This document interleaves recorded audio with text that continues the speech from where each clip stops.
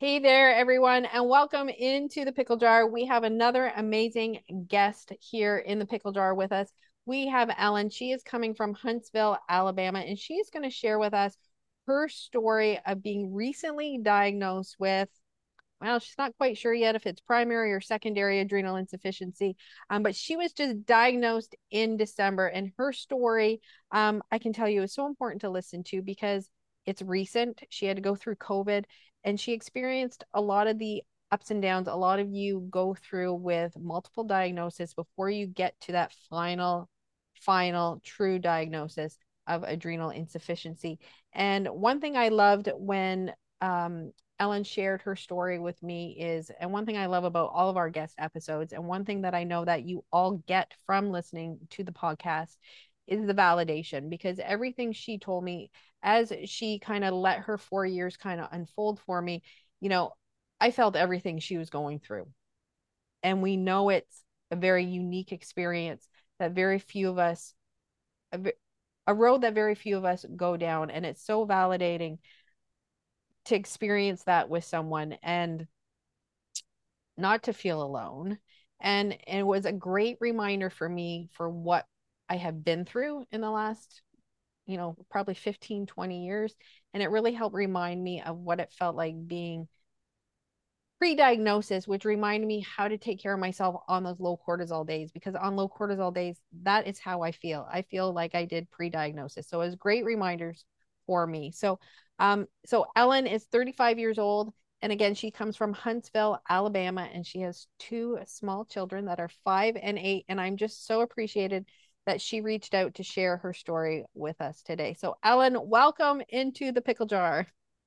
Thank you. All right, so let's get started with your story. It started about 4 years ago when you started to notice that there was just something not right. And I have to say, like, your story is incredible. The things that you have been through in the last 4 years just kind of shook me to the core, because there was a lot of scary things that took place that honestly made me question. When you told me, I like questioned whether or not you were either going to survive them. And I can't imagine what you've been through. So thank you for opening up to us today and sharing with us. So let's start at the beginning. 4 years ago, when you started to experience some, I think it was some abdominal pain while you were driving or something. Yes. So it's December of 2019, and December is a crazy time for a normal person. People. There's all Yes. this extra stuff going on. And if you have little kids, there's even more extra stuff going on. And I had a high adrenaline work outing that I was driving home from, and I was probably less than 5 minutes away from my house. And all of a sudden, I had this really horrible abdominal pain that was just so bad. I wasn't sure if I was going to be able to drive home, but somehow I stuck it out and got home. And I was just really questioning whether or not I should go to the ER because it was just such awful pain. But family member convinced me to just lie down, see if it'll go away, and it was not going away. So I think it was the next day I called my doctor and said, "Hey, something's going on." So I went in to see him and he examined me and thought, well, maybe you have a muscle spasm or something's going on. And he actually offered to give me a steroid shot to help with it. And I declined it because I was like, ooh, shots and steroids. Ew, no. Who wants to take those silly things? Yeah. So I went back home and was lying around for days and eventually got better. And it kind of felt like slowly over weeks to really get back to a kind of sort of where I was before. And then January was okay, but then in February had I'd had my flu shot. My kids had had their flu shots, and we got a really, really mild case of flu. And then a couple of weeks later, I had neuropathy that started in my feet, went up my legs, went up my arms, to my face over a course of 2 weeks or less. So I got in with a neurologist. So this is And where, to me, this is where the scary starts. yes, Like when you told me that, I was like, Oh my goodness. Like she had two small kids. You have a 1-year-old and like a 4-year-old at the time. Yes. Yeah. Like, and prime of your life, and your body's losing sensation. Yes. I was concerned, definitely. And the day I finally got to have my neurologist appointment, my legs started feeling weak and it was harder to walk. I was like, oh, this is not good. So, because of the flu and the timing wise, it looked like Guillain-Barré, and I was told I needed to go to the hospital that day, start treatment. And Now, um, can you explain what Yombre is? yes, so Guillain-Barré is when your body's immune system attacks the myelin sheath that wraps around your nerves. Okay. So then your nerves can't work as well. And it tends to start with the neuropathy that works its way up the body and then goes into muscle weakness, which is what I was doing. And if it gets bad enough, a quick Google search told me that even your diaphragm can get too weak and muscles stop working, and you need to be on a ventilator to breathe for you. So initially, it presented exactly how this autoimmune would present. Yes. Um, so I went to the hospital, and my mom thought she was going to go in with me. We thought we were doing this together. And at the door, she was told she had to go away because the night before they had decided that they weren't allowing any visitors in because of the pandemic. So it was the start of the lockdown. And so I was going into the hospital with this thing that looked really scary. And Post Google ventilator search. Yes, yes. right. You're going into the pandemic, so we're already uncertain. And then, like you said, like Google ventilator, COVID, ventilator shortage. Yes. Okay, next step of fear in her story, that as I was listening to when you told me, trying to, we all had our concerns during COVID, and then to go through that would just heighten everything so much more. Mm-hmm.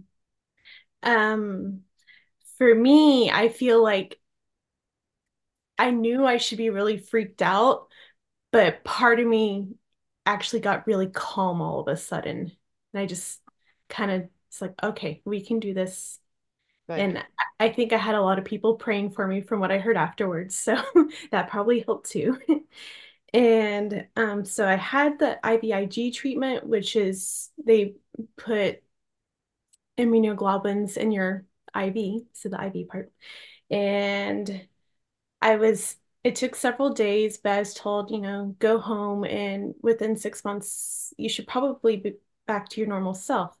So that's kind of the good thing about Guillain-Barré is normally people go back to their normal selves fairly quickly. They might need some rehab or something, but So it's a uh, temporary, it's a very temporary sort of thing if it's usually. treated, and then can it recur again in your life? Do you know? Or is it something? It's very, very rare for it to reoccur. Good news. So I kind of felt like, hey, I have a diagnosis. Yeah. I think I'm over the worst of it. Go home. I should get better. And I went home and I was laying around in bed and life was still going on for my little kids. And thankfully, my parents stepped in to take care of them while I was just laying around in bed. So you never Um, really seem to recover energy wise. well, my husband feels like the hospital, I got better a bit, but then I got worse again. So I don't know, maybe the fluids in the hospital helped. Yeah. Something. Anywho, so then I was getting into the summer of 2020 and I was feeling horrible and I knew I should be feeling better. It wasn't quite time for my follow-up with my neurologist yet. So I was contacting my internist, my regular doctor, letting him know something's not right. I was having all these horrible abdominal pains and to me, I was looking at myself and I looked a lot tanner than I would for me laying around inside. And I was tanner than my kids. My kids and would usually be the same amount of paleness, but they were the ones playing outside. I was the one inside, yet I was the darker one. And when I went to the doctor's office, he was smart enough to think of, let's check her blood pressure. All right, let's check it lying down. Let's check it when you stand up. Okay, there's a big drop. You're telling me these things. I want to get some blood tests. So I looked at the lab sheet and I saw one of the things he was testing was cortisol. So I'm, what's that? Let's Google that. And Addison's popped up. I was like, what is this? What is he testing me for? So that was kind of my introduction to Addison's. Okay, so this is, initial. So this is, you were just diagnosed in December. So this was a couple years, 4 years, almost good 3.5 years before you were even diagnosed. So basically, the trend that we see right now, you had a condition, they treated it, which put your body under stress. And then once you've recovered from that, you just don't seem to be recovering like you should be because sounds like, yes, your cortisol's struggling here. There's something else going on in your body. And then you start to experience different symptoms with constant abdominal pain. And now you have the lovely glowing tan that you got with no effort at all. So, Yes. And he told me that my cortisol was low, but still within the reference range. and So, And just a little side note for people, if you haven't listened to my story yet, when I was diagnosed with adrenal insufficiency, that can still happen. So please do not rule out if they've told you your cortisol is low or it's still within range. That necessarily doesn't, and you're still experiencing a lot of the symptoms like Ellen is, the tan, the blood pressure, abdominal pain, all these things that seem to be pointing in that direction. Your body's amazing, and her body was amazing, and it was fighting to keep her alive, and it was doing that by keeping her cortisol levels normal on blood tests, but it was low. yes.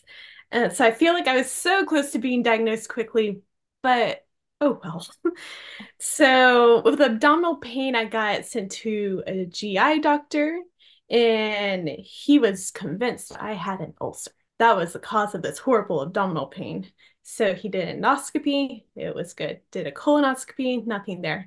But I did have the anesthesiologist come and check on me afterwards because my blood pressure went way down during the procedure, which I now think I know why.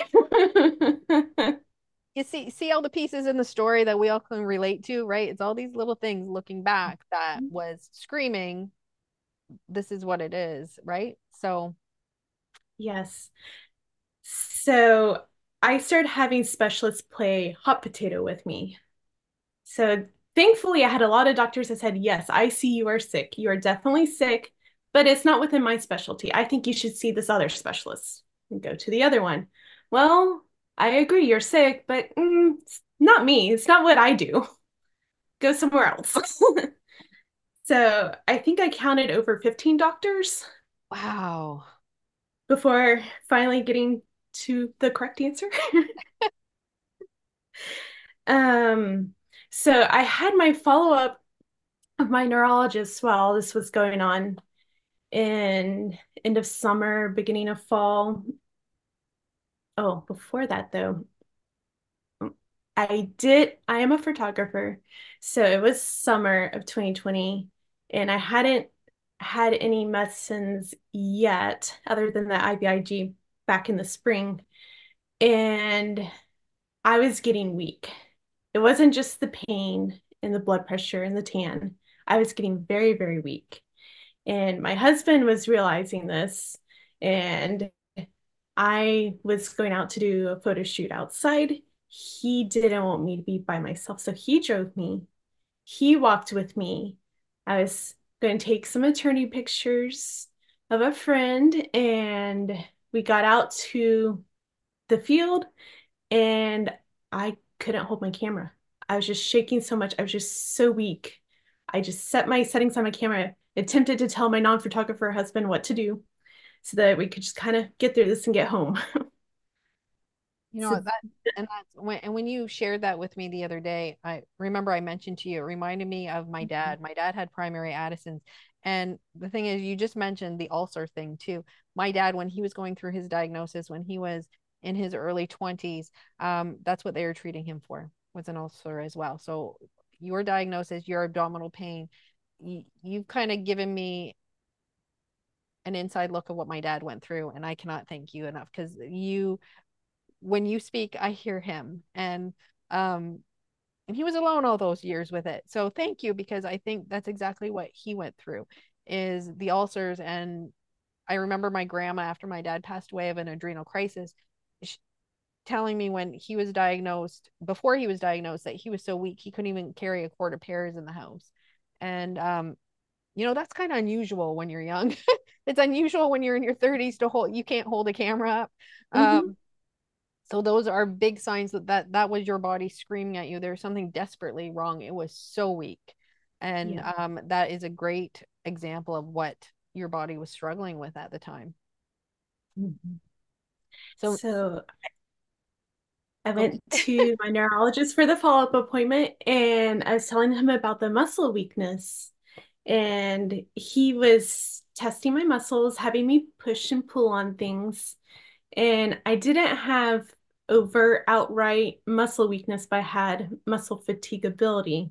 So my muscle would start out strong and fine, but the more times I would push or pull against him, the weaker and weaker it would get. And for me, I was having an eyelid that would get droopy when I was feeling weak, and my legs would get weak, especially near the end of the day and climbing stairs. My husband likes to say that it looks like someone approaching a black hole because at the bottom of the stairs I was going just fine. Then at the top, I'm slow motion trying to get up there. And another thing for me was the muscles at the back of my throat were getting weak. And I was coughing because I was choking on my own spit. I couldn't read bedtime stories. I couldn't read any stories to my kids because I was choking on my own spit so much. So now we're approaching the next level of heartbreak. I felt for you when you shared this, because you had the first thing, the the numbness up your body, and now like choking on your own spit, not being able to read to your kids and not being able to hold up a camera like that. It's just scary. Extremely scary. Definitely. But again, we thought we had a diagnosis. My neurologist said this sounds a lot like myasthenia gravis. Here is some mestinon. Go ahead and try it. It's something that can help your nerves and muscles talk to each other better, should help you feel stronger. I tried it. It did seem to help me feel stronger. It helped me stop choking on my own spit so much and walk better and stuff. And it's like, all right, I have a name, I have a medicine, I can be okay. And one of the things I had to help measure things, this is a NIF meter, NIF meter. You inhale as strongly as you can, Okay. and it measures the strength of your diaphragm. Because for me, my I had numbers. I could actually measure how strong my diaphragm was working, and there were times when I first got it, I thought the thing was broken because I was like, there's no way I'm getting this low number. No, no. So my husband tried out and he pegs it out. He gets a nice super high number. It's like, okay, never mind. I am that weak. Wow. um, so I did a lot of research and, I wanted the best treatment possible. Let's do whatever we can so that I can go back to living with my little kids and my small business and everything going on. And one of the things that was suggested to me was to get a thymectomy because of my myasthenia gravis, MG.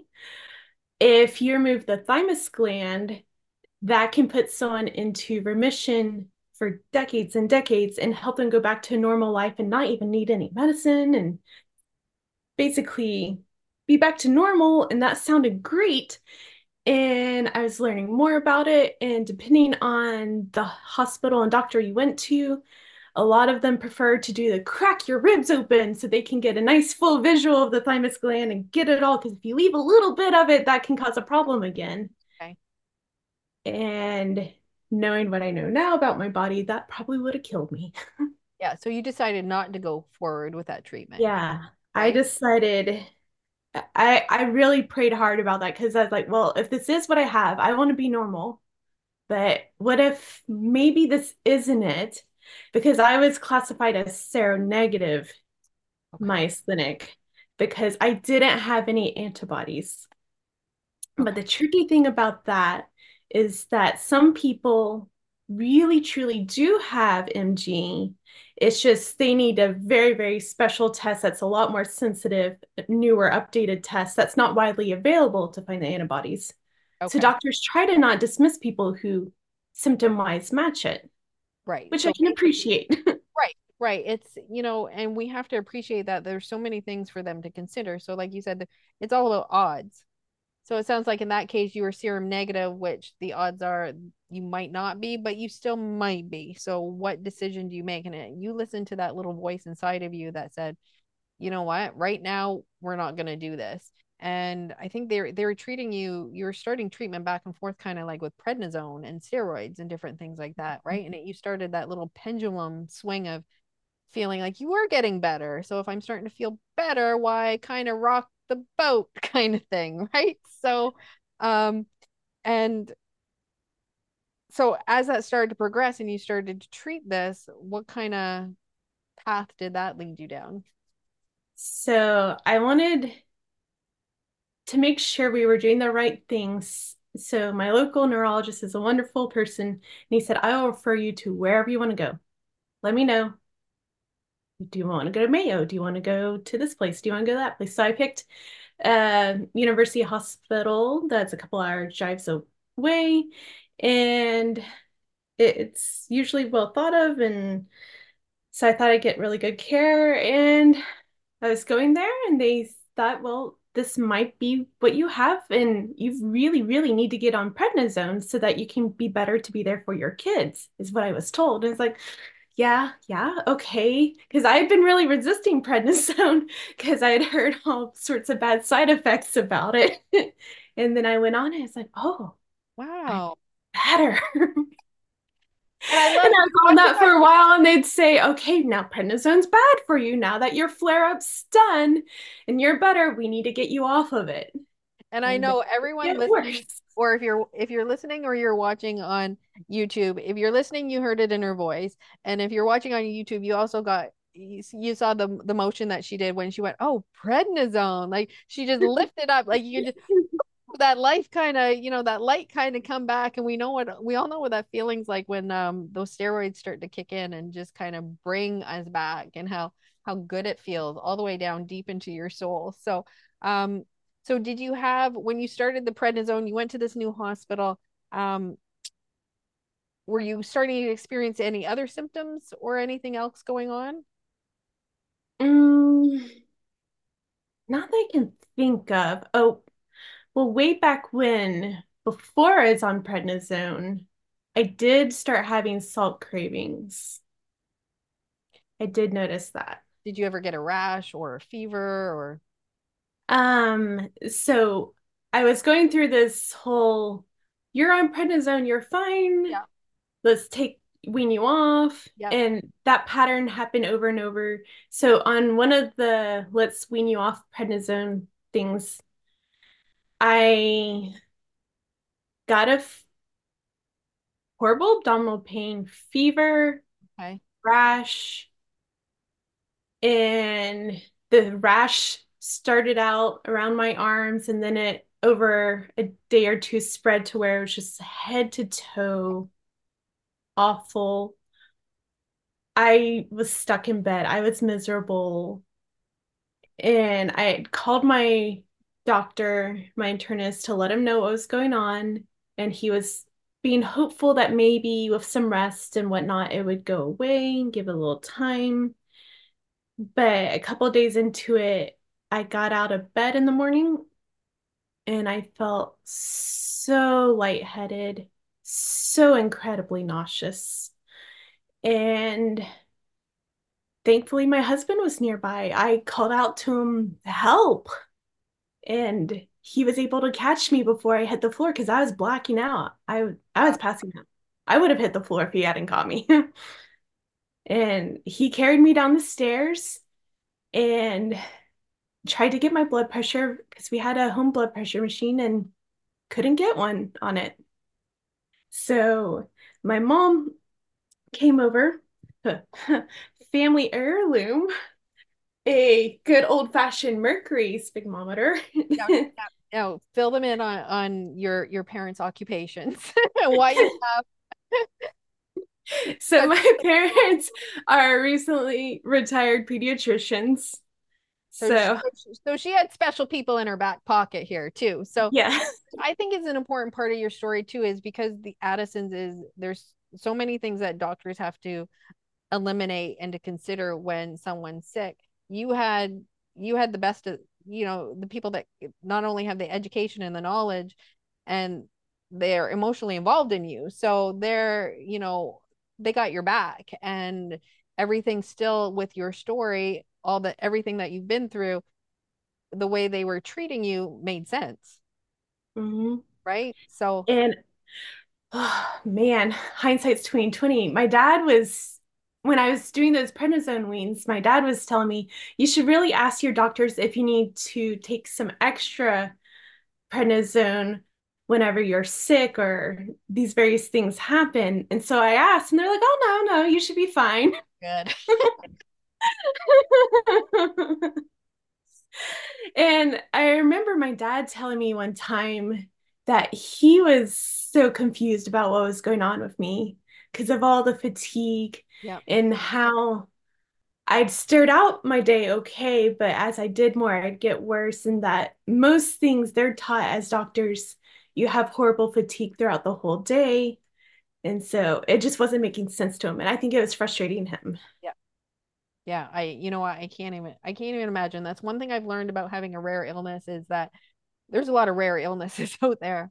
There's a lot of Mhm. information they have to know, and they can't know everything. And Mhm. it's, you go to the obvious first and you just kind of keep working your way down, and you hope you eventually get to the right answer. And everyone has their own experience and knowledge. And I think a lot of physicians, in my experience, from what they know of Addison's, they know when we get to the very bitter end of the diagnosis, when you're very, very, very sick with it, and you're going into a full adrenal crisis, and you might pass away from being misdiagnosed where you weren't there yet.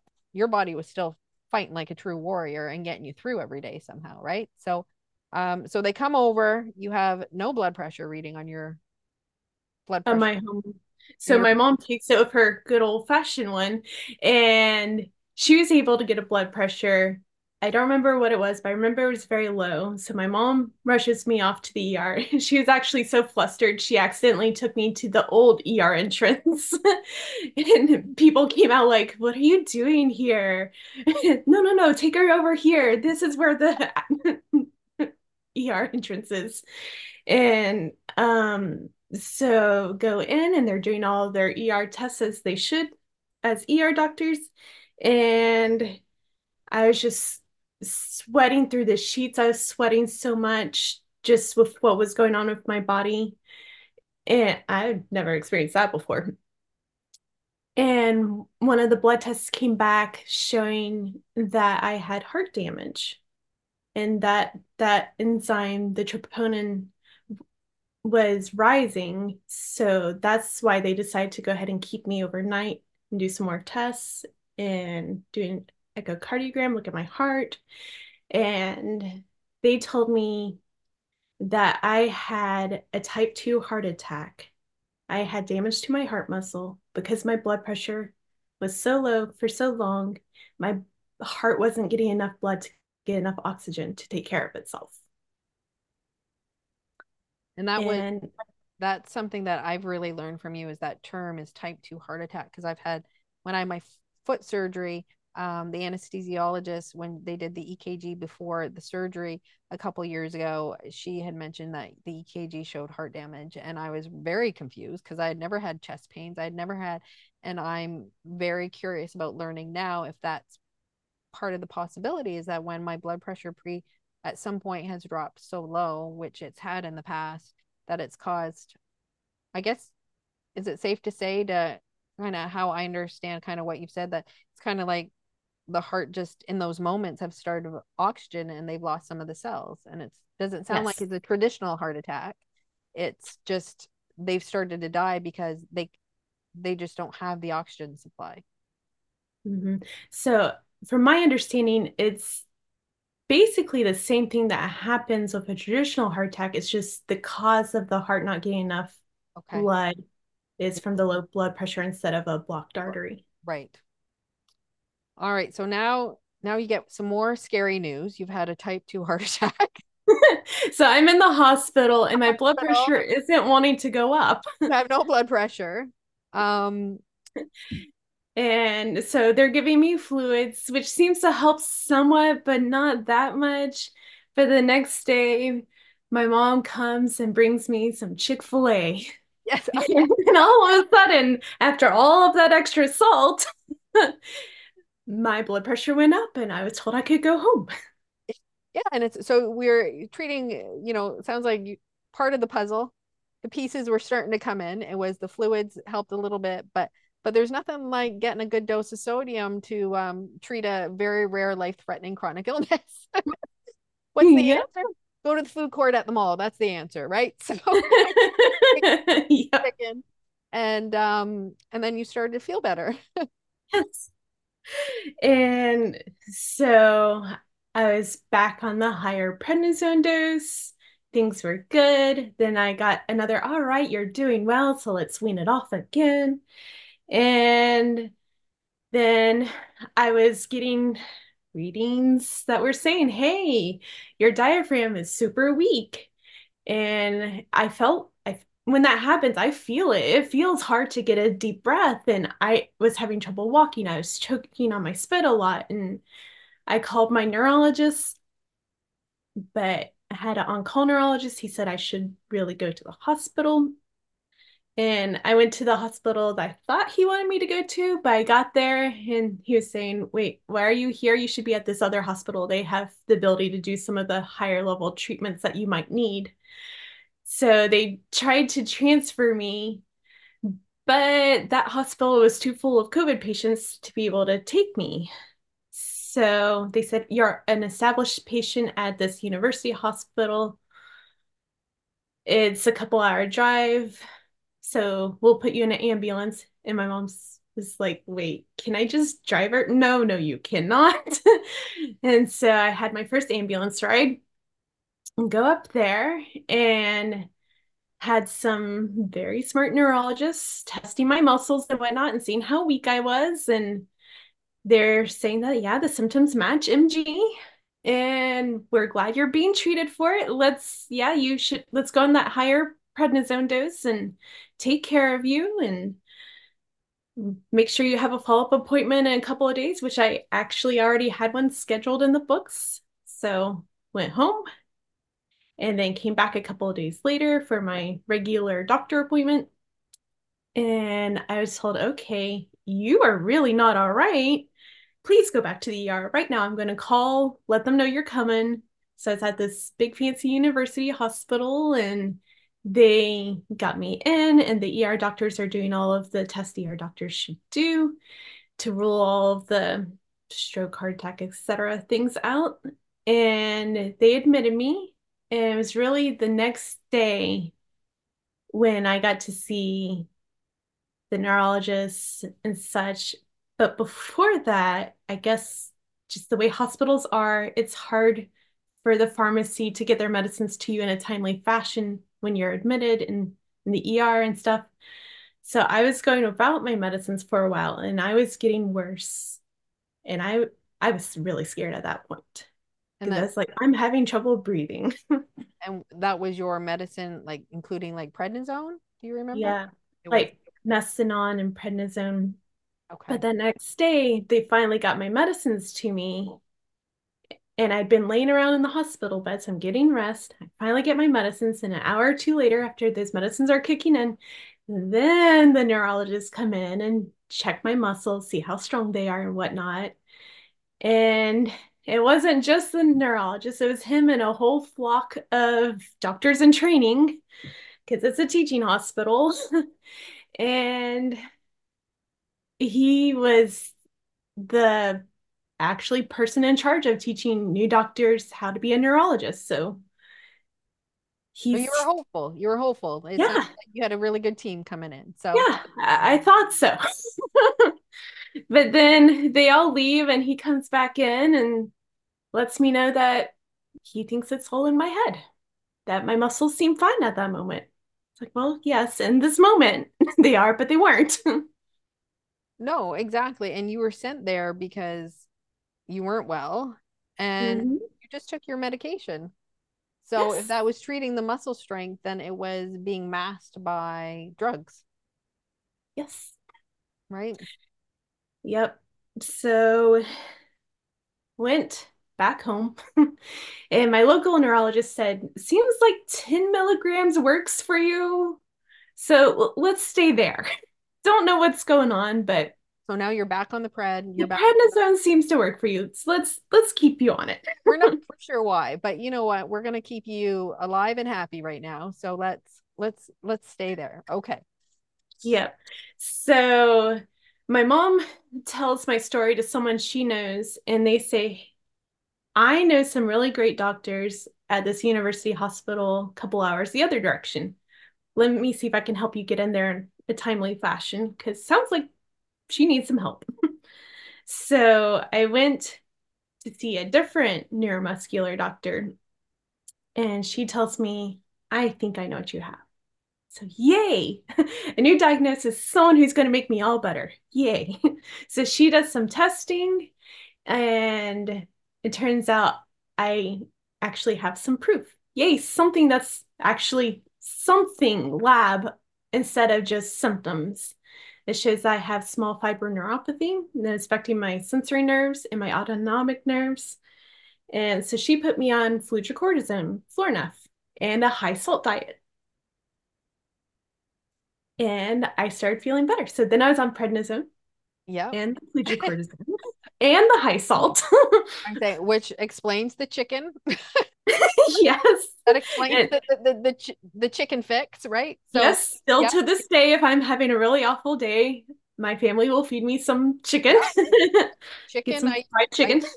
I used to lick salt out of my hands and drink pickle juice. That's, it's the quick, it's the Band-Aid, right? It's the Band-Aid. Yes. So it's definitely the Band-Aid, not the solution. So basically, so yeah, so the pieces are slowly starting to come in together. Mhm. So now you've been treated for with Florinef, high salt diet. It's going to help fix the blood pressure issues and Yeah. everything like that. You're starting to a little bit better. Yeah. You're feeling So better. at that point, we decided to go ahead, my husband and I go on a big trip. We had wanted to go on a big trip for our 10-year wedding anniversary, but that was 2020. So between my health and the world situation, that did not happen. So we thought maybe 2021, but didn't happen again because of the pandemic and my health situation. But 2022, the border to Canada was finally open. Got to go to Lake Louise and all that area. And Nice. but because of all the health situation, I kind of turned our anniversary trip into a bucket list trip. So it was kind of a whew. Don't know how long I have Take left. a breath. Well, Let's live it up.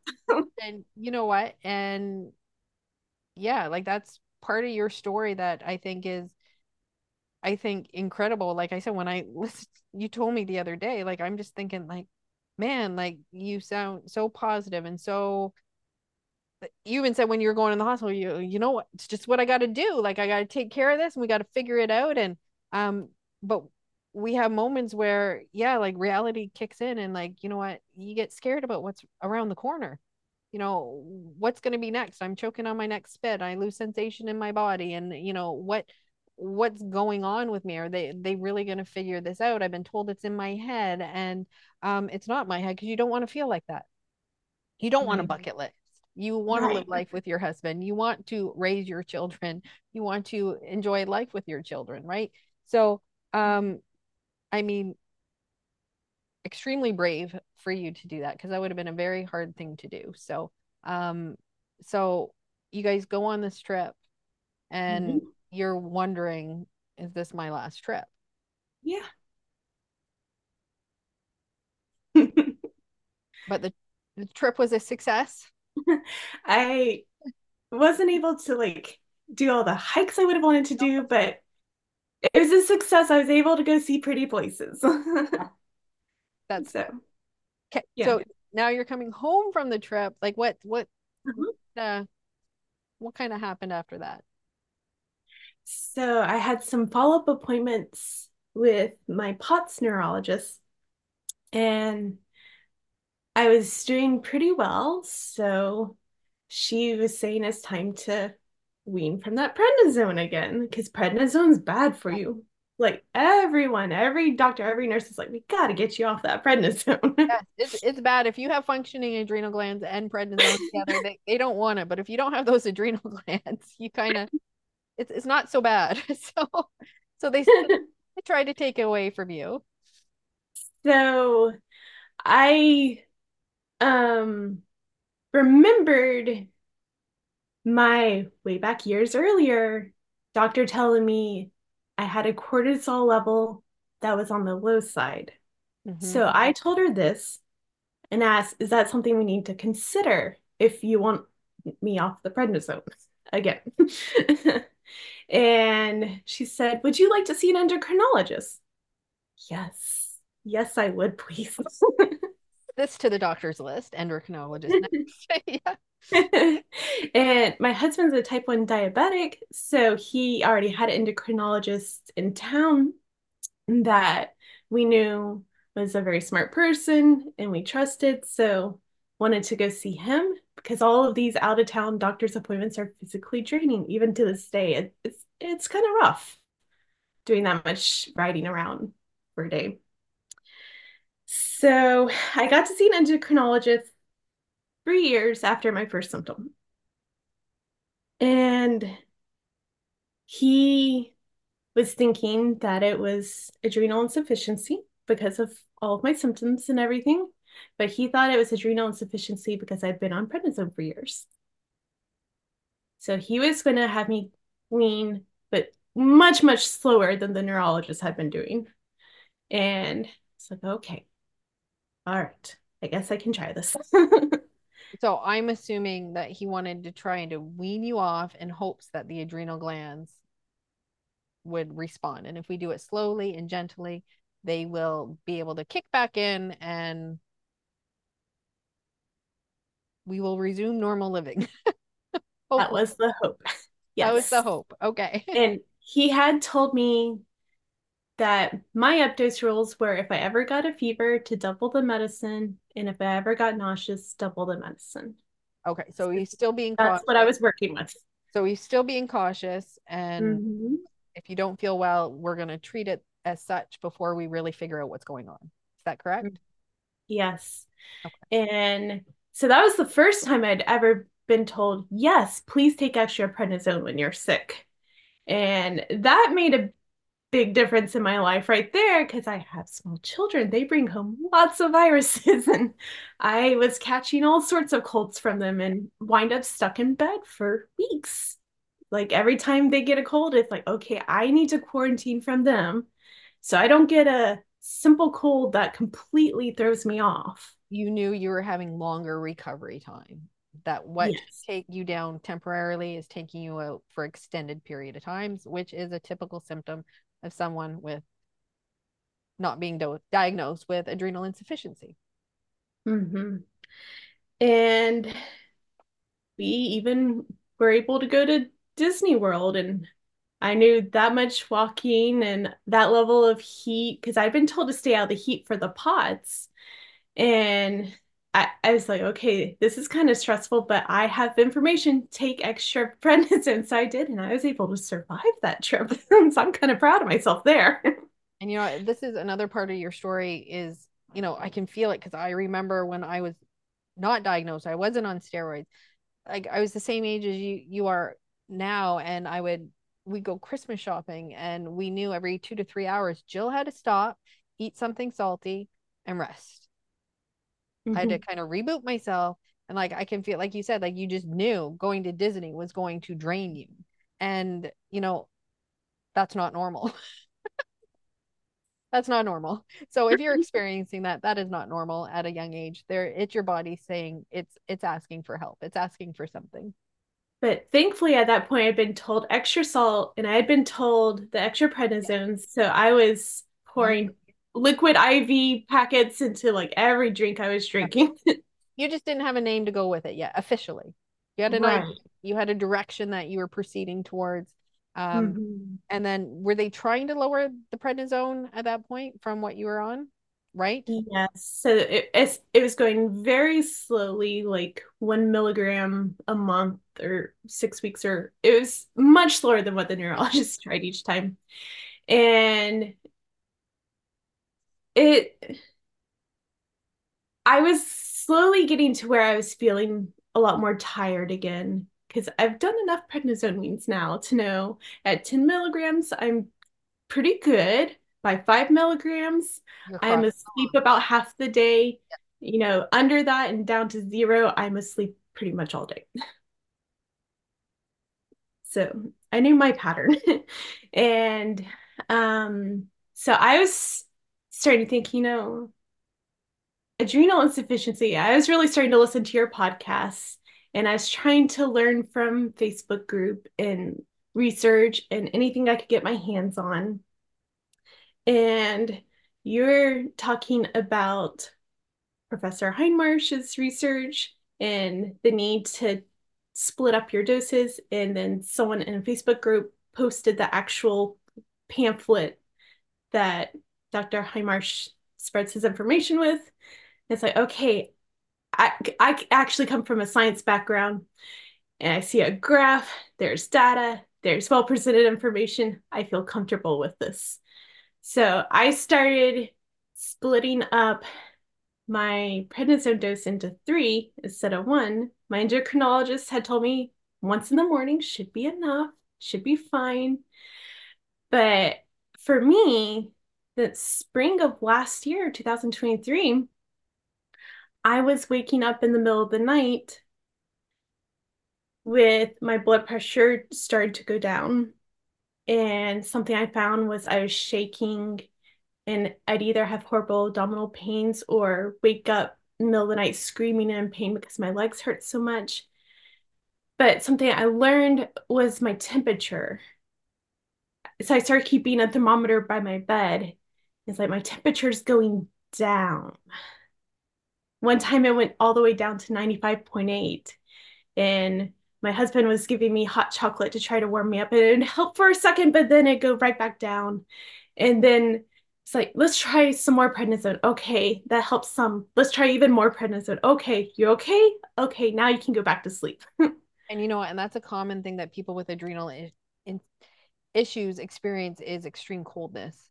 And again, before I was diagnosed, I would have to get in the tub in the middle of the day to warm my body temperature up. I was taking hot baths all the time, and it was just cold to the and I never took my temperature, so it was probably very similar. It's just right to the bone. Like it's an unbelievable feeling, and that's the only way I would do. I'd jump in a hot tub for 10 minutes, get out, get back in, and that was the only way I could regulate my body temperature. One little trick I do now is when I'm not well, I put a hat on to help my body. I put on a winter hat to help my body conserve its body temperature so that I take that stress off of it.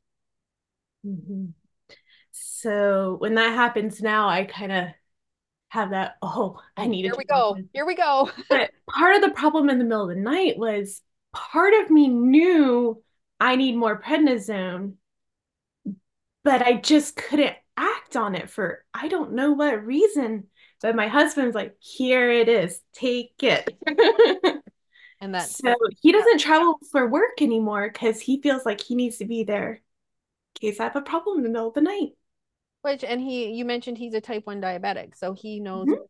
he can probably relate to what it's like when his blood sugar goes low and how hard it is sometimes to take care of yourself when you're in a serious medical situation, which low cortisol, low blood sugar, very serious, right? Yes, very.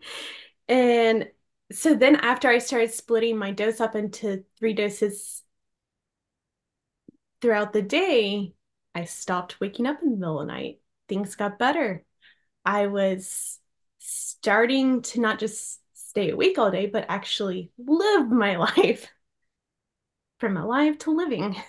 So basically, people don't haven't heard of Professor Hinmarsh. He uses the circadian rhythm of the adrenal glands and how it kind of works with the body to um, get us to split up our doses. And he is the person who, the brain power about behind, using the infusion pump technology that I use. He developed it in the UK. So do a quick Google search. You'll find lots of really cool information about him.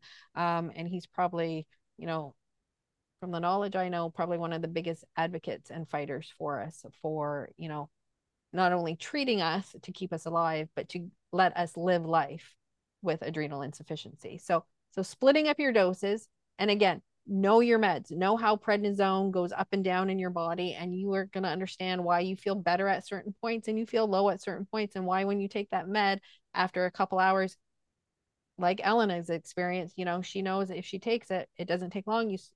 That light starts to come back into your body, that energy, that life source returns, right? So now, so this is currently, this is what you're doing then. You are splitting up your 3 doses. And then when did you see, so you saw the endocrinologist in November, correct, of last year, when they really started point towards the adrenal insufficiency, right? So, And then kind of really decided in December that that's kind of what. so I saw him for the first time November of 2022. 22. Okay. And so then he started doing some blood work. And in, I guess, May of last year, it was Okay. showing my 8 a.m. cortisol was on that low side, still within reference range, but low. And then this is when, But but you were still, and then from that time you were trying to taper that the was during dose. the tapering. Okay, so you're And tapering, then, the adrenal glands just aren't doing their job. Okay. so then beginning, I think it was August. Yeah. Just, like just a few months ago, August 2023, had some more blood work, and then I had 8 a.m. cortisol that was below the reference range enough that it was low. It was You low. Okay. couldn't say It was concerning. it It was was low. very concerning. And I had a high ACTH Okay. then. So that's when my endocrinologist finally said, okay, maybe it's not just that you've been on prednisone all these years. That sounds like primary. And then the next time I saw him this past December, my 8 a.m. cortisol had dropped to near zero. So that's when I was saying, all right, do I have a diagnosis? And he said, no, you don't have a definitive diagnosis because I don't know, primary, secondary, but it's low enough now that it's in my charts as adrenal insufficiency. Which, yes. So he's not 100% sure on the cause yet. Sounds like he wants to get some more data and really kind of figure this out. But in the end, we're all treated the same. You need your cortisol, you need your hydrocortisone, you need your prednisone, whatever you're taking, you need your salt, you need your fluorocortisone, you need your emergency kits, you need to up dose, you need to double dose, you need to triple dose. We need to do all these things. we'll, Right. fig- Yes. we'll figure out the rest later. We're on the right path now. That's what's important. Yes. And so I did reach a point in the weaning process where I having trouble staying awake again. So he said, okay, what was the last dose where you felt okay? Let's go back up to that and just stay there. And so with the splitting of my dose into 3 doses throughout the day, I had reached the point where I was picking my kids up from school again. I hadn't done that in 4 years. I was taking my kids to birthday parties. I was so excited taking my kid to a birthday party all by myself for the first time in years. Then 2 minutes into the birthday party, my kid throws up on me. And I back away because I knew a No. stomach bug is extremely dangerous for someone with adrenal insufficiency. So I went into that birthday party thinking, yay, I'm finally going to socialize and meet the moms of the kids my kid is around all the time and do all the mom things. And then I quickly went into panic mode of, oh no, oh no. Yeah. And thankfully, another mom stepped in and helped me out. It's like afterwards, I got home and I was telling my husband, I bet these other moms thought I was a horrible mom because my kid's sick and I'm basically kind of slow mo running away from them. But you're right. It's one thing I love about your story is that you know, you've already learned how you always have to be thinking about the Addisons, right? It's Mhm, there. Okay, I have to analyze this. Okay, if I get this bug, what do I have to do so I don't get this bug? Because then you're not going to be able to be a mother. You're going to get sick and it could take you down. It could threaten your life. There's so many factors that you have to take, consider, and just the fact, like you said, even when you arrived at that birthday party, I think you quickly knew that just that outing's exhausting, mhm, right? Us doing things like that, especially when you're newly diagnosed, you're learning how the ups and downs go and how to manage the meds that when we do things like that, depending on cortisol runs absolutely every cell in our body. So depending on what we're going into a situation with, you could drain really quickly at a kid's birthday party. There's a lot of commotion going on. oh, yes. And you were already excited and happy to go. So you were draining that cortisol, and now you're presented with a flu bug, and you've already experienced abdominal pain and throwing up and all these different things going on. So you did exactly what you were supposed to do. And then So, did you catch sure enough, did you the catch it? stomach bug worked its way through the family. And my family members, my husband and kids, they'd feel horrible. My kids threw up once or twice and they were fine. But I was feeling very marked, very doomed. And sure enough, I got it. And I knew from my doctor, his directions to me at that point in time were to double my prednisone if I got nauseous and if I actually did throw up, go to the ER. So, sure enough, I throw up. I go to the ER. I tell them that I have adrenal insufficiency, and they seem to be taking me seriously. They're like, all right, I'm glad you're here. Good thing you're here. And they give me is triage. So I didn't have an IV in yet or anything. So they just give me the pill of Zofran to try to help stop the vomiting. I hadn't really thrown up. It was just twice at that point when I was in the triage.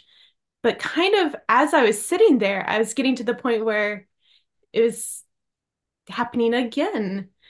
And it's just like, oh no, this is kind of going a different direction than what my kids experienced. And I get sent back out into the waiting room. And I had that pill, but I couldn't keep that pill down. So it's just reaching that point of constant vomiting. And I was getting so weak sitting there. I told my husband, I'm too sick to be here. I can't sit here. I'm too weak. I tried having the chairs together and laying across chairs, and I just felt too weak to even handle that. And so my husband told them, "Oh, we're going." And they told him, no, you can't go. She's too sick. She needs to be here. It's like, well, you're not taking her back to do anything for her. And that's where it sounds like to me that, like I said, Addison's is part of everything. So you were, it sounds like the medical team were thinking, okay, we treated her to get her to stop vomiting. She's vomiting because she has the flu, but you're probably also vomiting because that's a sign of an adrenal crisis. The pain, Mhm. the weakness, you were experiencing two things at once. And your body's under extremely amount of stress. And once those two, it's like an explosion. It just goes downhill extremely, extremely fast. And this is where the medical system needs to learn. You have adrenal insufficiency. You're going at a 10, 50, 100, I don't know what rate it is. You are going downhill a lot faster than somebody with adrenal glands because your body cannot fight it. Hmm. My husband asked me, "Do you want to go home?" Because he was wondering what I wanted to do. I said, "I want to go to this other hospital, see if their ER has room, if they're able to take care of me." And we went in. Thankfully, there wasn't anyone in there. There was no wait. At this point, I was having trouble walking. I was having to hold on to someone's arm. I couldn't really answer the questions at this point. I couldn't really talk for myself. I was so weak, so Right. out of it. So my husband's trying to answer the questions for me, and I was just constantly throwing up. And they get me into a bed right away. They put an IV in. They get the fluids going. They get the IV Zofran going. So I finally stopped throwing up. And they want blood work. And the one thing that bothers me about that trip to that hospital was they wanted to wait until the blood work came back before they'd give me the steroids. And I still don't know why. And that's one of the things people have to you can't hurt us by giving us steroids. Hurt Hmm. us by denying them and delaying them. And that's another message that's got to be put out there, that you save us by giving us the steroids. Steroids aren't going to hurt us to give us a big dose. You know, it's adrenal insufficiency. Give her a dose, worry about the levels later, and make sure that you're safe and alive. So after the blood work came back, they gave me the IV steroids. And I went from laying on the bed, not able to talk for myself, to sitting up, talking, saying, "Hey, I'm really thirsty. Can I have something to drink?" And walking out of the ER all on my own, like a peppy little person. And I think that's one of the pros and cons of this illness. That the con is that people just don't understand how that can we can go from one extreme to the other. But it's also the pro that it actually shows to me how serious it is, that without it, you are in that desperate state. But as soon as you're given what you're needed, your body can thrive again and it can live. Mhm. Soon after that, I was seeing another doctor at the university hospital we decided to stick with. And I was explaining some of these other things I had going on because on top of all this adrenal insufficiency, I was having these allergic like reactions just super randomly. And so they got me into a different specialist, and they're not sure at this point if I have MCAS and CAS or if it's a chronic urticaria. But either way, is they wanted to treat me the same way with Xolair. And Xolair is a black box medicine Yeah. that you have to carry an EpiPen on you because you might go into anaphylaxis at any moment. Who knows? So I called up my endocrinologist because I had enough knowledge to know that adrenaline with the taking an EpiPen would have an effect on my body where I would need the cortisol. So I knew this, but I call him and ask, "Hey, so I have an EpiPen now. If I ever have to use it, what do you want me to do?" And that's when I got prescribed my Solucortef. So I finally got the Solucortef. I wish I had it back when I had the stomach bug. So now my instructions are, if I start throwing up, do the injection, then go to the ER. Yeah. And that was because I'm assuming if you needed to use your EpiPen, it's going to up your metabolism, could drain your cortisol, could put you into an adrenal crisis. So you need to counterbalance the two situations. So it's EpiPen, Solu-Cortef, and now you have Solu-Cortef for backup for any other emergency that you might need. Yes. Very So, good. See, and you're just newly diagnosed and you already have things that a lot of people don't have or even heard of with adrenal insufficiency. You've had so many positive things, along the way. You were so close to diagnosis initially when that doctor thought to, check your cortisol. But now, yeah, but now you've already learned that you need to check in with other medical treatments. How is the EpiPen going to affect? Is it going to have an effect on my mhm, cortisol levels? So mhm. So it wound up being 4 years after my first symptom. I officially got adrenal insufficiency written on my chart and getting these other things taken care of too, the POTS and the whatever's going on with the allergic like reactions, getting that taken care of. All these other things that affect your body affect your cortisol. And so I'm feeling so much better now. so taking a step back when you went on vacation and you had your bucket list, do you feel like Mhm. you're far away from that bucket list now? Like you feel like Yeah. you are on the right path, that you are Yeah. bucket lists are always good. We all need to experience the things we want to live in life, but when Yeah, you're doing that bucket list because you thought you needed it very quickly and to get it done fast, and so you feel like you are on the right path now, definitely. well, into living life. Hmm. Yes. Amazing, amazing, amazing. What else is going? Was there anything else going on with your journey in the last little bit? So recently, a couple of weeks ago or so, um, we had this lovely weather front come through, Yes, and we were told look yes. like we're gonna get snow, maybe even 6 inches of snow, which should be really exciting for us because we usually maybe get a dusting maybe once a year, maybe. And even if we do get snow, it only hangs around for a day or two. So it's like, oh, that'll be fun. But then we didn't get snow, we got ice. And that ice did not go away. It stayed and it stayed. We had people stuck in their houses for a week and a half. And right before the storm, I looked at my prednisone and it's like, well, I have a week's left. I'm okay because I thought we were going to have snow for a day or two. I live in Alabama. We're good. The ice isn't gonna, snow's not gonna stay around long. We'll be good. Yes. And I was figuring once the snow melts, maybe Wednesday or something, I can call my doctor to make sure I get some more prednisone.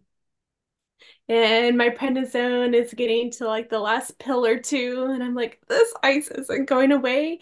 My endocrinologist office is closed because no one's going in because they can't get anywhere with all the ice on the roads. And this is where my very fortunate situation of having doctor parents, it's like, hey, can you pretty please, although they're retired, they've kept up their medical license so they can prescribe medicines. And my dad called me in some prednisone, and my husband braved the ice to go get it for me. But my husband's insurance had changed, so we had to go to a different pharmacy than we normally do. And so the bottles look different, the pills look different. And when you have low cortisol, you can't think straight. No, you cannot. I still had some 1 milligram pills left. So I was going to keep taking those and then take the new 5 milligram pills. But then after a day or two of that, I was like, man, I don't feel right. I really, really don't feel right. And then I was laying out my pills for the next day and I looked at the bottle and went, oh, that's not 5 milligrams, that's 1 milligram. I was taking less than half of my normal dose. Dose. And so my husband, once the ice melted and everything, he got back to work. He was telling one of his friends my little story there.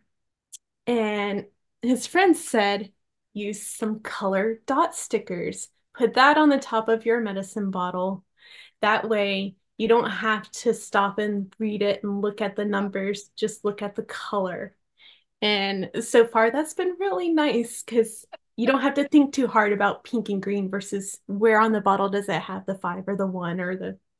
Yeah, that's exactly what I'm going to do. I write on my 1 milligram a pred and my 5 milligrams of pred, a 1 and a 5, and but I'm still scared even to get those mixed up. So I think I'm going to go to the color codes, and then I think I'm going to have to put a chart in my cupboard because when my cortisol is low, I probably won't even be able to remember what color matches what.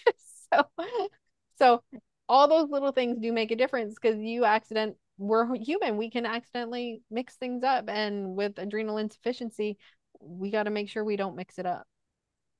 And another thing that's really helped me is that my POTS neurologist told me for the Florinef, the fludrocortisone, that I should wake up in the morning, roll over, swallow it, take it, keep lying down, don't get up yet, wait 30 minutes, then I can get up. Okay.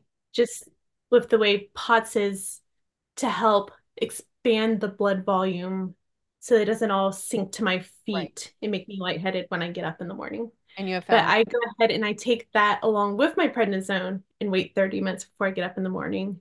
Yeah. And that's something I used to do when I was on tablets. I'd wake up, take my hydrocortisone, let everything kind of start to kick in. And it's little things like that that adds to our quality of life, that takes the stress off of our body so that you can use that prednisone to enjoy life with your husband and your kids and not have to deal with blood pressure issues and stress because all those systems in your body are working just a little bit harder. And that little bit harder takes away our cortisol levels. So if it's a day where I can sleep in, I'll just wake up whenever I wake up and take it and wait 30 more minutes.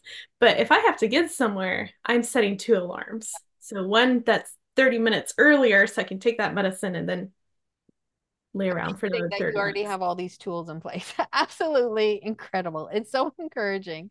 I absolutely love it. So, where is the road taking you now? Mm, well, and just thinking another thing that's been helping me really get back on my feet. I was telling you about how my kids keep bringing home colds because Yeah, that's just what little kids do. My dad suggested I take some extra vitamin D. So I started doing that, and voila. If I do catch a cold, it's very mild and I'm not getting as many fevers as I used to. yeah, But I feel like I gotta say, vitamin D is fat soluble. People need to be careful about not taking a yeah. toxic level of it because it's not one of those vitamins that you can just get rid of naturally if you take too much of it.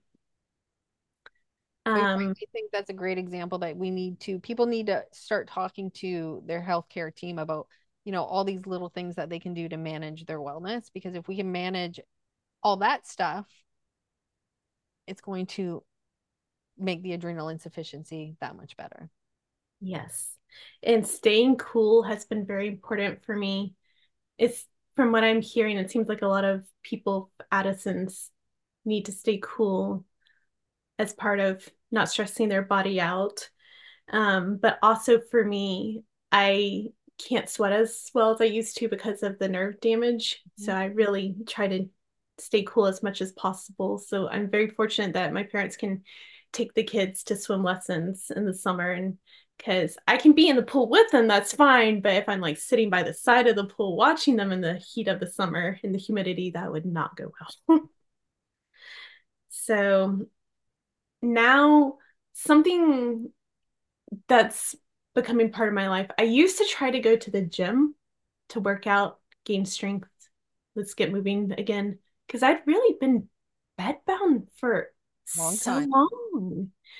I'm sure I had atrophied my muscles, but it was not joyful for me.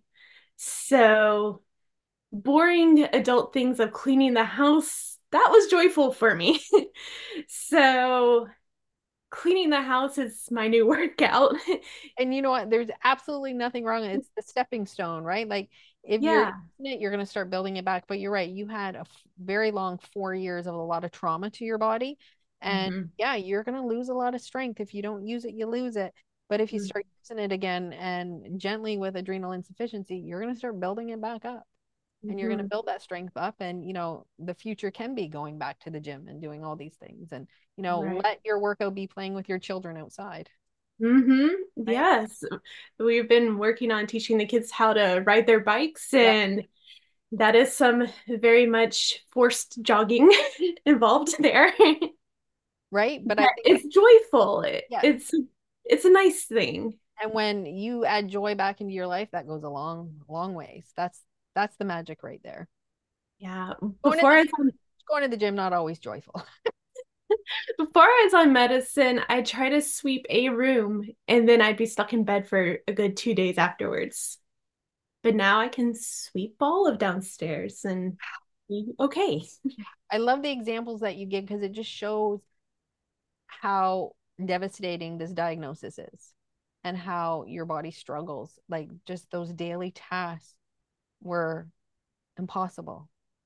People often say, what, taking a shower is exhausting. So if you're still experiencing stuff like that, there's probably a good chance your meds aren't correct and you need to get back to your doctor and you need to say, like, we need to fix this and I want this fixed because this is not normal. I want to be able to sweep a room and not have to sleep for 2 days. Yes. Yeah. You know, my mom had breast cancer and thankfully she's fine now. But when she got her cancer diagnosis, they gave her a big book of here's what you need to know about cancer and here are resources for you. And I was just thinking, I wish they did that for us. Yes, you know what? That's one of the things I've always, it's kind of on my list. I'd love to put something together. I know there's some things out there. The self-help group of the UK is absolutely amazing. They do have a book out there. Actually, I'll put the link in the notes for this. It's absolutely an incredible book. It's like you can buy it on Amazon and but it needs to be part of, like you said, your diagnosis. Hey, I'm your endocrinologist, you have adrenal insufficiency. Here's your book. Here's your, let's start with this, come back. When I was diagnosed, it was, I always say it was, almost as fast as going through the McDonald's drive-through. It was like, here's your meds, don't take them, you'll die, I'll see you in 6 months. It's like, I would like to have some more information than that, please. You used death and medication and, within the last 5 minutes. And we need more information. Something needs to be developed completely to support us. Yes. And man, like I'm so thankful you've pointed out the UK group because that's where they have those videos about how to use the Solu-Cortef injections. And like my doctor didn't have the time of day to show me how to do it. So I sent that out to my parents and my husband, and Yep. they were so thankful Yep. because it's a little bit different than what you would normally do. And Yep. Get on YouTube them. I have some videos on my YouTube channel too. The best I can give to explain how to do the injections. The information is out there. The unfortunate thing is that it should be given to us, but we need to advocate for ourselves and we need to be thankful that we have social media, that we have YouTube, that we have computers, that we can connect because years ago people did not have that as an option at all. yeah, I really hate to think where I would be if Yeah. that's Yeah. the world I was in. You can very easily, the quality of life you had being sick, like that would have been you'd be working on that bucket list, Hmm. right? I Hmm. would think I'd be scared all the time that this is going to end really soon because this isn't I'm not well and I'm really not well and we can feel it deep inside of us how unwell we are. Yeah. So you have injection kits, you've got your meds kind of stabilized right now, your body's Hmm. healing, and Yeah. you're in a very positive part of this journey with adrenal insufficiency. Yes. I have my medical ID bracelet that I wear when I'm Okay, driving by good. myself. And so, um, I wanted to thank you for doing this podcast because it's been a great resource for me, but also just this Sunday. So part of what made me say, hey, I'm ready. It's time to share my story was a friend had reached out to me. We'd been talking off and on since I finally got the on my chart, here is what it is, I finally felt comfortable in December making like a Facebook post of, hi. So some of y'all know what's been going on, but for most of y'all, here is what has happened over the past 4 years to me. Sort of a post. And my friend reached out saying, hey, I think I'm having something similar going on. And she even has a family history of adrenal insufficiency. So I was telling her, you need to get that 8 a.m. cortisol and be great to get the ACTH with it. And a little bit later, we got in touch and she said that, yeah, she hadn't done it yet.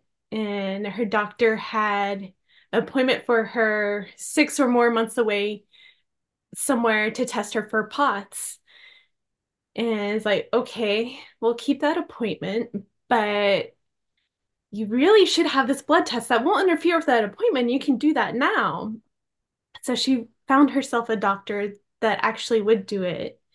And she contacted me Sunday to say, hey, so I got the results.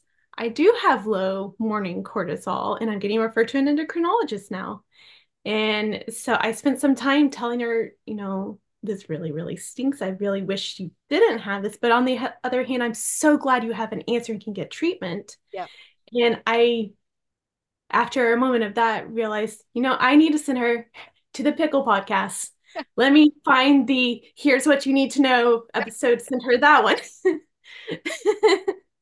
But you're right. It's all about doing the best we can to spread awareness. And now, if she has adrenal insufficiency, you hope she doesn't have it. But if she does have it, you want to diagnose quickly, and Mhm. you want to fast track that so she doesn't have to go through what you went through, Mhm. right? So she's just waiting for some appointments now, and so she's had, you said, a low cortisol, right? Yes. Amazing. It sharing is absolutely incredible when we get the information out there. So thank you.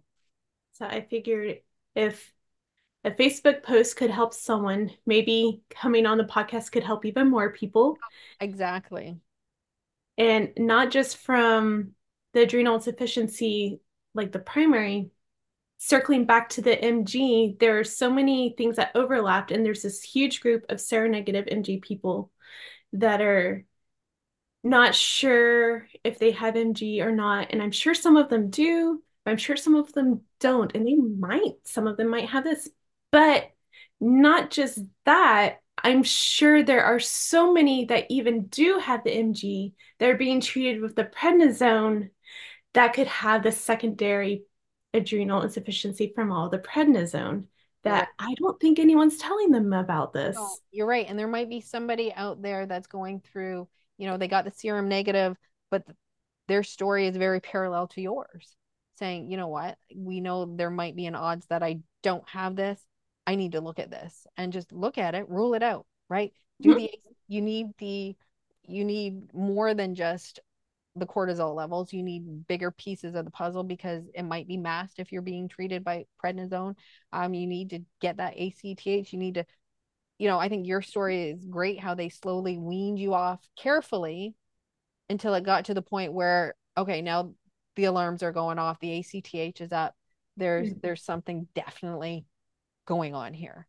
So Mhm. to be cautious with it, um but yeah, there are other people going through the exact same story as yours. And what I was learning from my endocrinologist was even if it is adrenal insufficiency from the prednisone, that that that is actual adrenal insufficiency, just like what primary experiences, and that they need those updosing rules too, even as they're weaning, and they could potentially, most of them do get to where they can be off of it and be okay, but in that meantime, they need some extra help, and I don't think most of them are getting it. And from what I know, and I could be wrong on this, but from what I know, the difference between primary and secondary adrenal insufficiency, if the secondary is caused by steroid use, more often than not, I believe people who have secondary adrenal insufficiency do not need the fludrocortisone Correct. because the adrenal are still functioning. The aldosterone is still there. They've just lost the cortisol production of the adrenal gland. So their glands are working, but they're just missing part of the puzzle. where primary, we lose everything usually, and we need to supplement with both. So, in your story, it does definitely, you got two paths, but it's definitely pointing more in one direction than the other. Right. Especially like you said, like as you described all these symptoms, when it started 4 years ago, I could feel, the abdominal pain, like all these things. Then there was the blood pressure, and then it was, all these other little things that keep reoccurring. That those were, I truly believe all of our bodies, when we go low cortisol, we all have different ways of communicating with it. Yours was the abdominal pain, um, problems recovering, and the blood pressure, and then you got tanned and all those different things, where some people don't get abdominal pains. And I just started that one just a few years ago. But we need to learn our symptoms, and those symptoms are going to come back when our cortisol dips low in normal daily life now, and we need to still listen to our bodies. And I'm so thankful that you're listening to your body. Well, I'm getting better at it. There are definitely times where I question, should I just try to push through? Yeah. And I think we all do that. I do it still too. It's like, oh, do I just push through? Is this what it is? And then once I take the extra meds, and I'm like, hey, like I've been doing this for 15 years. Like, when am I just going to listen to myself? Like, I know better, but I still go through that. And I think that's just part of it. But I think the more we talk about it and get the medical community educated to help us updose and to make it okay, because like you say, we hear steroids are bad. Steroids are Mhm. bad. You can't be on that pred. You got to be on the lowest dose possible. Well, you know what? If your body was under stress and low, your body's just going to make more. So you're not on the lowest dose, because we don't know how much a healthy body is actually really producing. But I'm so thankful that you are feeling better. Is there anything else that you would like to share with us about your journey today? That's all. That's it. We've covered everything. Yep, we finally got there. We covered everything. Well, I'm just so thankful that you reached out, that you decided to share your story, because it does make such a difference. And like I said, the things that um reminded me, you know, in your story listening to you was, how important it is to listen to our bodies, to remind me of what I experienced, pre-diagnosis, because and that, you know, it is definitely a journey, and it's going to be a journey. If somebody's on it, you got to be very patient with.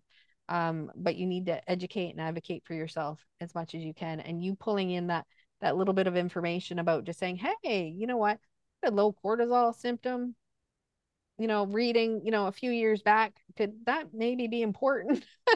And you know what, that might have been the moment that saved your life, because it really, it was a game changer, and it opened up a new possibility. And you were blessed to have a doctor then that looked into it.